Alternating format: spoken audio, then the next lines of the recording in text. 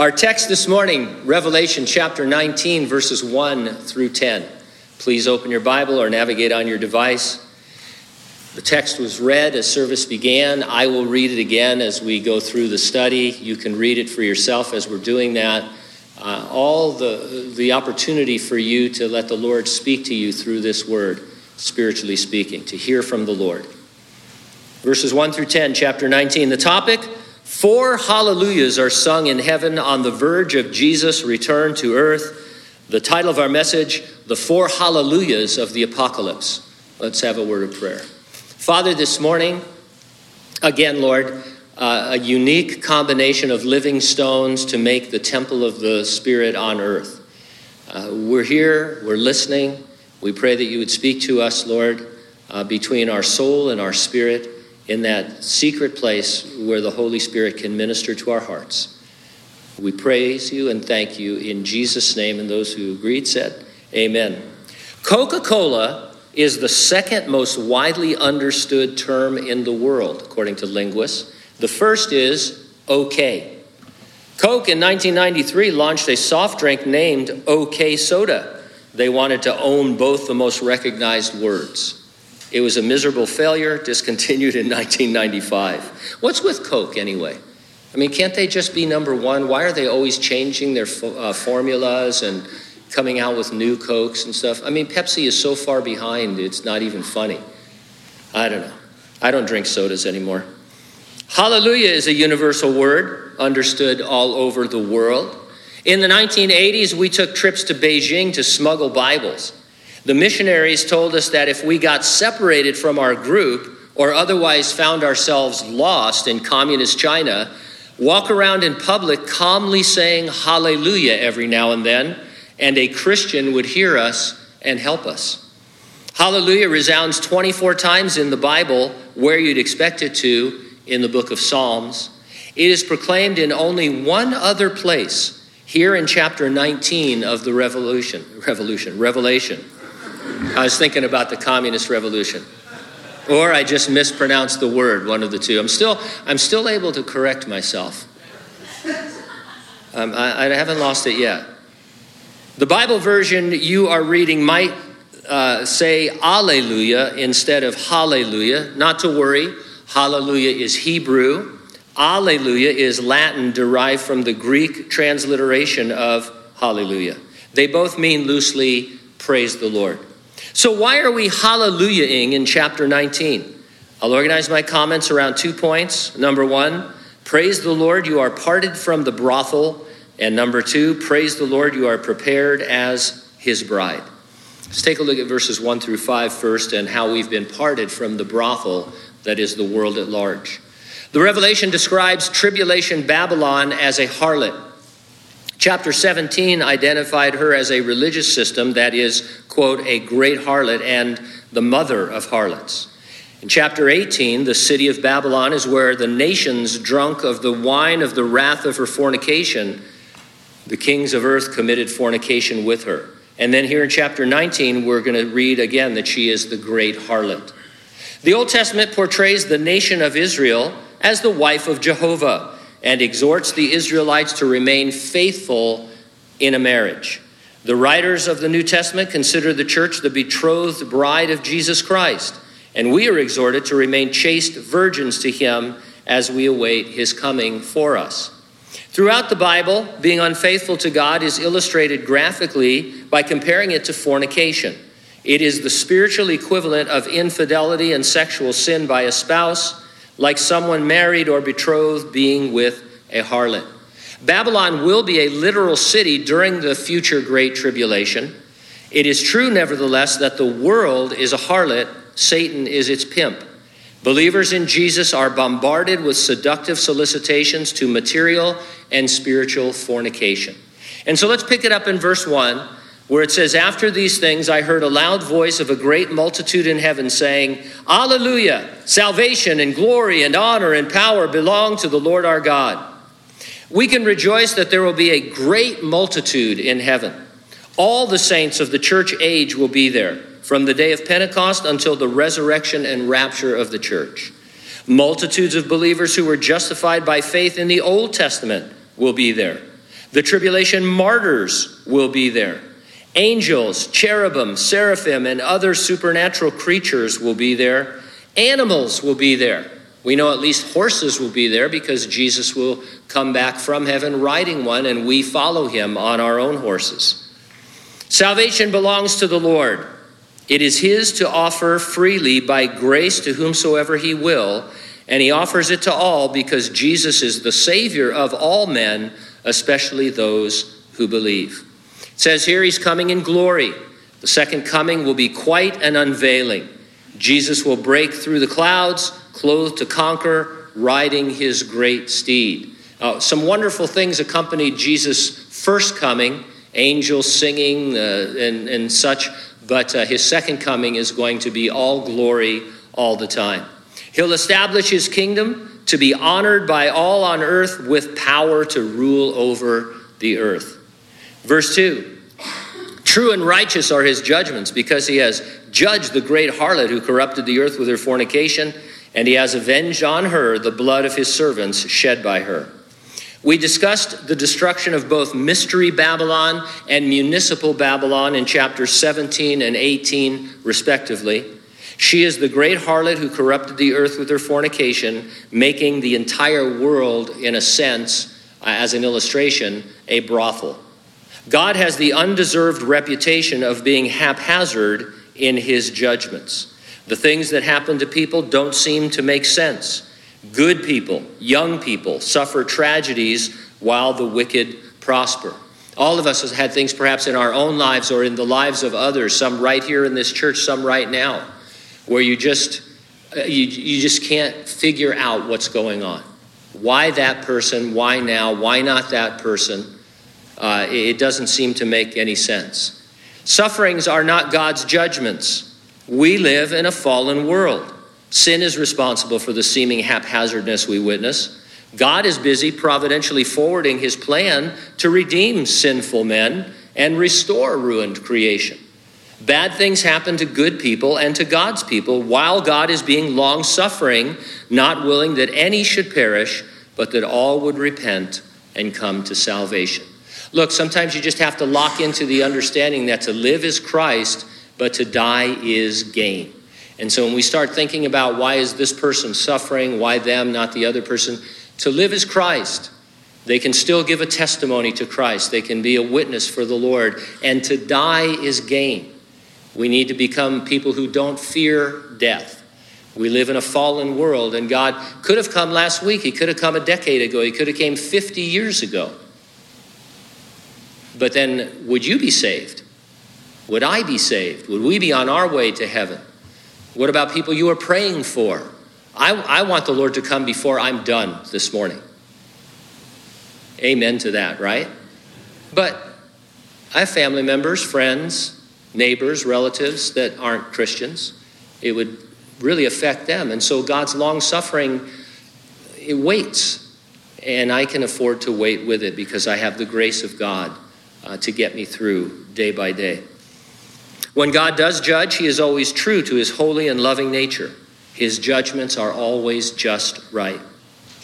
Non-believers scoff at the second coming, but there are something like 8 times as many references to the second coming in the Bible than there are to his first coming. Verse 3, again, they said, "Alleluia, her smoke rises up forever and ever." The atmosphere on earth isn't going to be smoky forever like it is here with the fires. This is a way of saying that the destruction is final. It's a literary term, meaning that it will be final. The world is quite seductive, perhaps more so than ever now that technology has advanced, just as morality is again hitting rock bottom. I mean, societies, I'm not a big student of history or anything else for that matter, but societies fail. All the empires that have come before us have failed. They fall into gross immorality. They spiral down in the worst possible way. And so to compare, Rome with America, it's hard sometimes. But I will say that we have a greater technology for sin than any other generation has ever had, in terms of the ability to sin and sin being right in your face all the time and the seduction of our hearts. Then it says in verse 4, the 24 elders and the 4 living creatures fell down and worshiped God who sat on the throne, saying, Amen, Alleluia. We've previously encountered this combo of 24 elders and 4 living creatures. They like to sing together before the throne. Nowhere in the Bible are we told the identity of the 24 elders. Nowhere. I spend a little bit of time on this each time we encounter it because we are used to hearing teaching that the 24 elders represent the church in heaven. But the way you get to the calculations, how are there 24? What does that mean? Really, it's so complicated that you start to think, I wonder if they are the elders or some other group. We're not told who they are. Our take on it now is that there are a divine council of supernatural beings that appear several times in the Bible who assist God. In the Psalms, in the book of Deuteronomy, we've referenced them before. I don't want to go back into it, but it's likely that it is this supernatural council and not the church. Don't get me wrong, the church is in heaven, but we are a bride making preparations. We're not the 24 elders before the throne. Amen, of course, a statement of agreement. The creatures, the elders, everyone else in heaven agrees with God's judgment, his timing, and they praise him for it. Then a voice came from the throne saying, Praise our God, all you his servants, and those who fear him, both small and great. The voice, probably of an angel, gives instructions for worship. It is time for his servants and those who fear him to sing. What an honor and a joy to be identified as a servant who fears the Lord. What a simple but profound definition of a Christian. I don't know if you ever just walk through cemeteries. Don't admit it if you do. It's kind of weird. I don't either, but I do usually arrive early for graveside services, and I walk around and read tombstones. A lot of weird stuff on people's tombstones. I don't want to get into it, but the weirdest one, of course, is the Raiders tombstone. I've told you about it before, right? Here, I hope it doesn't belong to one of your relatives, but at the Hanford Cemetery, there's a big black obelisk tombstone that is dedicated to the Raiders, and this person being a Raider fan. And so, I don't know, I think it's a little bit much, but maybe that's just me. Anyway, what do you want on your tombstone besides pepperoni? Remember that? Wouldn't it be great to just say his servant who feared him? What a simple, profound thing. Would to God that would be true of each of us, that we are a servant who fears the Lord. That would be a great job description. Tomorrow when you get up, or tonight when you're ready to go to your job, whatever it is, it has a job description, and I'm sure you do it well. But your spiritual job description is to be a servant who fears the Lord and to be following his leading in your job to share Christ. Small and great reminds us God is no respecter of persons. He'll save those who seem great, and he'll save those who seem small. There might be more small in heaven because the great have difficulty appearing foolish and humbling themselves. In fact, Paul the Apostle says, not many mighty will be in heaven because they trust too much in intellect and strength and status and things like that. I remember one time when I was still a salesman, one of the realtors took me aside and he says, "Hey, were you like a degenerate gambler?" I go, "No. I didn't like gambling." He goes, "Well, were you like an alcoholic?" I go, "Well, I abused alcohol." And he went through all this list. I finally said, "What's the deal?" And he goes, "Well, I can understand people who are destitute, degenerate individuals becoming Christians. But people who lead a more normal life, what do they need to be saved from?" And the idea is that people, they don't connect with the fact that we're all sinners that need to be saved. We think, well, I'm doing okay. I'm, middle class. I don't have the Ferrari, but I've got a decent car and got a good job. I got retirement. I don't really need Jesus Christ. And that kind of a person, it becomes hard. It's hard for a rich man to enter the kingdom of heaven. And our first response to that is, well, I'm not rich. Well, you are, compared to 99% of the rest of the world. Not a guilt trip. I mean, not my fault I was born in Connecticut and moved to California. But you know what I mean. And so not many mighty And so it's a great thing that God still, though, tries to break through to the rich young rulers of the world and bring them to faith in Christ. Allow me a short rabbit trail. Whenever we see worship in heaven around God's throne in this book, it is carried out orderly. It's not spontaneous in the sense of humans or angels going off script, shouting or running around or being slain in the spirit. There are times when the worshipers fall, but they do it together. They do it on cue when appropriate as part of a very precise liturgy. Think about that the next time somebody tells you that God the Holy Spirit came upon them and they could no longer control themselves. Or you're in a meeting where just spontaneous outbursts take place. Not to be overly critical, but I guess I can say this. We're all friends, right?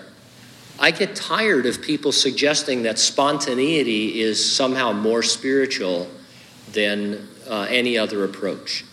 And that if people don't just spontaneously start praising the Lord and drawing attention to themselves, then there's no sense of the Holy Spirit there. One of the brothers texted me this morning. He says, hey, it's kind of interesting that people say that when the Holy Spirit comes upon us, we lose control. But one of the fruits of the Spirit is what? Self-control. And so the Holy Spirit, is he at odds with himself? I'm going to give you self-control to not be able to control yourself. It doesn't make any sense. And so, not being overly critical, I just think we need to think things through sometimes. And the way I approach stuff like this, when I feel led to say something like that, I feel someone here must need to hear that because I don't like to spend time on stuff that isn't really out of the text, but perhaps somebody needs to hear that for encouragement and for strengthening. Now, you are constantly being seduced. The devil has the world set up in such a way that it appeals to your fleshly lusts. He entices you with material things that you covet. He entices you mentally by the world's false religions and psychologies and philosophies. Remember, the bride has no place in a brothel. Jesus brought you out from the brothel, so set your affections on things above, bringing your every thought captive to Jesus. Let's take a look now in verses 6 through 10 at being prepared as his bride.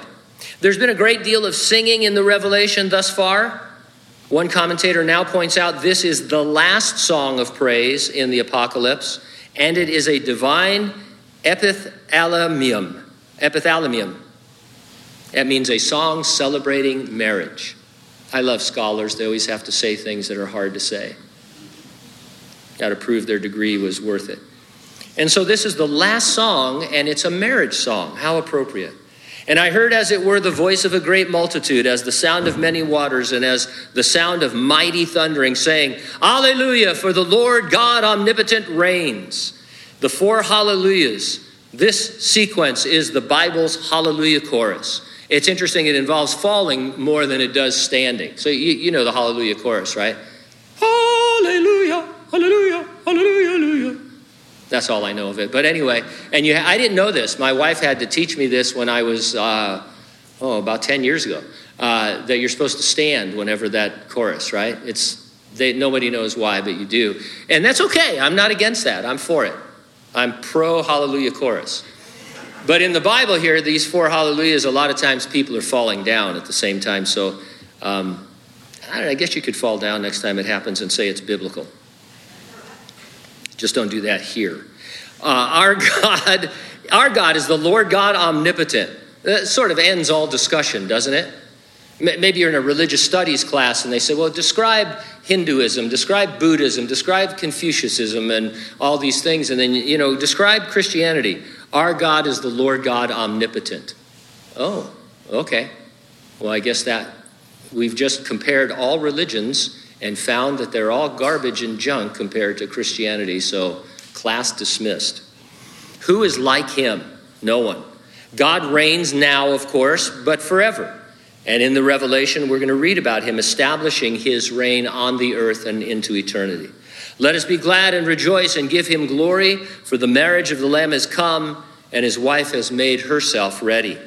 The Lamb is the Revelation's favorite title for the risen Savior, the Lord Jesus Christ. He is the Lamb of God who takes away the sin of the world. Jesus offered himself on the cross as the sacrifice for sin, as our substitute. Jesus' crucifixion occurred exactly when the lambs for the annual Passover were being slain and offered over in the temple, because he was the last Passover lamb. He let us know that he was the last lamb, crying out with a loud voice, "It is finished." What was finished is all sacrificial systems by which to approach God. Now the approach was face-to-face in a relationship with Jesus Christ. And to show that, in the temple, the thick veil separating the holy place from the Holy of Holies was torn from top to bottom so that the Jew could see into that holy place and know that God was on a personal level with them. Now, out of seemingly nowhere, there's a save the date for a wedding. The marriage of the Lamb is come. This word marriage is the same one translated marriage supper in verse 9. The supper is the celebration following the wedding, what we might call the reception. There's a great deal of Bible teaching on the Jewish wedding customs in the first century. I think some of them are a little bit too detailed. They give too much detail. And I think that there's some basic things that were true of all Jewish weddings at the time and still today. But like celebrations we have, there were some differences as well. And so I figured I'd consult an organization of Messianic Jews. A Messianic Jew is an ethnic Jew who's come to faith in Jesus Christ, who knows that Jesus Christ is their Messiah and Savior. And so who to trust more when talking about Jewish things than a Messianic Jew who witnesses to Jews? And so if you can't go say, well, the marriage customs, you can't be making up marriage customs because the Jew knows what they are. And so here are the basics. These are the basic bare bones of the first century Jewish wedding ceremony. The father of the bridegroom either selected or approved a bride for his son. A betrothal followed where the bridegroom gave the bride money or a valuable object such as a ring. A cup of wine was shared to seal their covenant vow. They were legally married at that point, but they did not live together or engage in sexual relations for at least 9 months to a year. The groom busied himself preparing a place for his bride, and the bride focused on her preparations. Although the bride knew to expect her groom any time after about 9 months, she did not know the exact day or time. He could come earlier or later. The father of the groom gave his final approval for the son's return for the bride. And then the bridegroom came to take his bride home, where a joyous marriage supper ensued. And so those are the basics. And I'm sure you can see the parallels to Jesus as our heavenly bridegroom. God so loved the world that the Father gave his only begotten Son. Whosoever believes in him should not perish but have everlasting life. He made the arrangement, as it were. Jesus has gone to prepare a place for us. While he's gone, he's given us the Holy Spirit as our engagement guarantee. We prepare for his coming by patiently waiting and serving him. And he is coming to resurrect and rapture his bride at a time that we don't know, at an imminent time. Later in chapter 19, when Jesus returns with us to earth, we will already be clothed in wedding apparel. And so the marriage must therefore be in heaven between the rapture and the second coming. And what happens on the earth after the second coming is the marriage supper. Both the 1,000-year kingdom of God on earth and eternity would constitute the marriage supper. The marriage supper, I'm sure there's going to be some real eating going on, some really great pasta and stuff, or whatever it is you think you need to eat. But it's not that for eternity we're going to be sitting at a really long table eating. The idea is that the millennial kingdom and eternity are like one great wedding celebration that never ends. The words, his wife has made herself ready, are amplified in verse 8, where we read, and to her it was granted to be arrayed in fine linen, clean and bright, for the fine linen is the righteous acts of the saints. Illustrating God's gift of salvation using clothing is my absolute favorite way of talking about the gospel, because anyone can understand it. There's a passage in the book of Zechariah that explains what I mean. The high priest of Israel at the time was Joshua, and he's in the temple, and it says, then he showed me Joshua, the high priest, standing before the angel of the Lord. Now Joshua would have been dressed in beautiful garments of the high priest. They were maybe the most beautiful and costly garments on the earth, covered with precious gems. But the scripture goes on to say, now Joshua the high priest was clothed with filthy garments. On earth he had his beautiful garments, but heaven saw them as filthy. No matter how costly and beautiful Joshua looked on earth, in heaven he looked as though he was wearing filthy garments. The Bible describes every human being that way. It says that all of our righteousnesses are like filthy rags. The Lord didn't leave Joshua in those rags. It says he answered and spoke to those who stood before him, saying, take away the filthy garments from him. And to him he said, see, I have removed your iniquity from you, and I will clothe you with rich robes. Now, Joshua didn't know any of this was going on. This is God illustrating the free gift of salvation. The exchange of the filthy garment for the robe is a free gift, and it illustrates God's grace and salvation. It's made possible by the death of Jesus on the cross. When Jesus died on the cross, it's as if he took from you your filthy garments and gave you a robe of righteousness so that you can go to heaven. You have the right clothing to get into heaven. And that's what the illustration is about. And so when it says in verse 8, it was granted to be arrayed in fine linen, for the fine linen is the righteous acts of the saints, something that Isaiah said clears that up. So is it God's gift, or do we contribute to it? There seems like two things going on. So Isaiah says, I will greatly rejoice in the Lord. My soul shall be joyful in my God, for he has clothed me with the garments of salvation. He has covered me with the robe of righteousness. As a bridegroom decks himself with ornaments, and as a bride adorns herself with jewels. So the wedding garment is given to you. Salvation is by grace through faith in Jesus Christ. It is a gift. There are 0 works of righteousness involved. But simultaneously, as saved individuals, we make ourselves ready by the righteous acts we perform serving Jesus on the earth. You don't earn or add to your salvation. You earn rewards that will adorn your robe. You want to adorn your robe to look beautiful for your bridegroom. In the typical wedding, every bride wants to look beautiful, right? And every gown is just a little bit different, adorned a little bit differently. And it wouldn't, without putting any emphasis on material or physical things, no bride comes and sits in the bridegroom and says, I want to be as ugly as I can today. Rat out my hair, tear my garments, go into the, one of the garden areas and get some dirt that I can rub all over myself. I'm going to have one shoe on and one shoe off.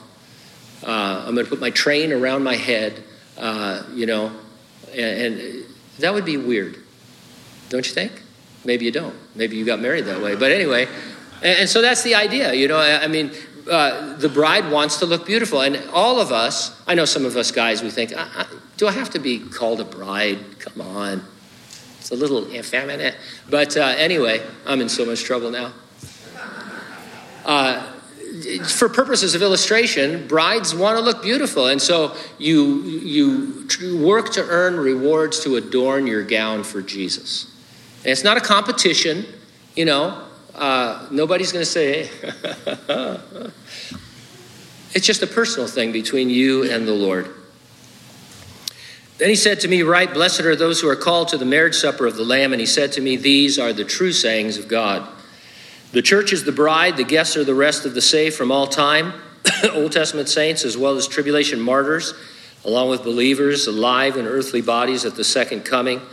Those who get saved in the millennium will be fashionably late arriving guests. Verse 10, and I fell at his feet to worship him, but he said to me, see that you do not do that. I am your fellow servant and of your brethren who have the testimony of Jesus. Worship God, for the testimony of Jesus is the spirit of prophecy. Seeing an angel is always terrifying. Think, too, of everything John had seen at this point. It doesn't surprise us that John would fall, but the angel quickly corrects him because only Jesus is deserving of worship. Angels consider themselves our fellow servants, and I find that amazing since we're such bucketheads. From our perspective, they are glorious, but they consider themselves with proper humility. That's great. The testimony of Jesus is the spirit of prophecy. It's popular today to read the Revelation as what scholars call apocalyptic literature.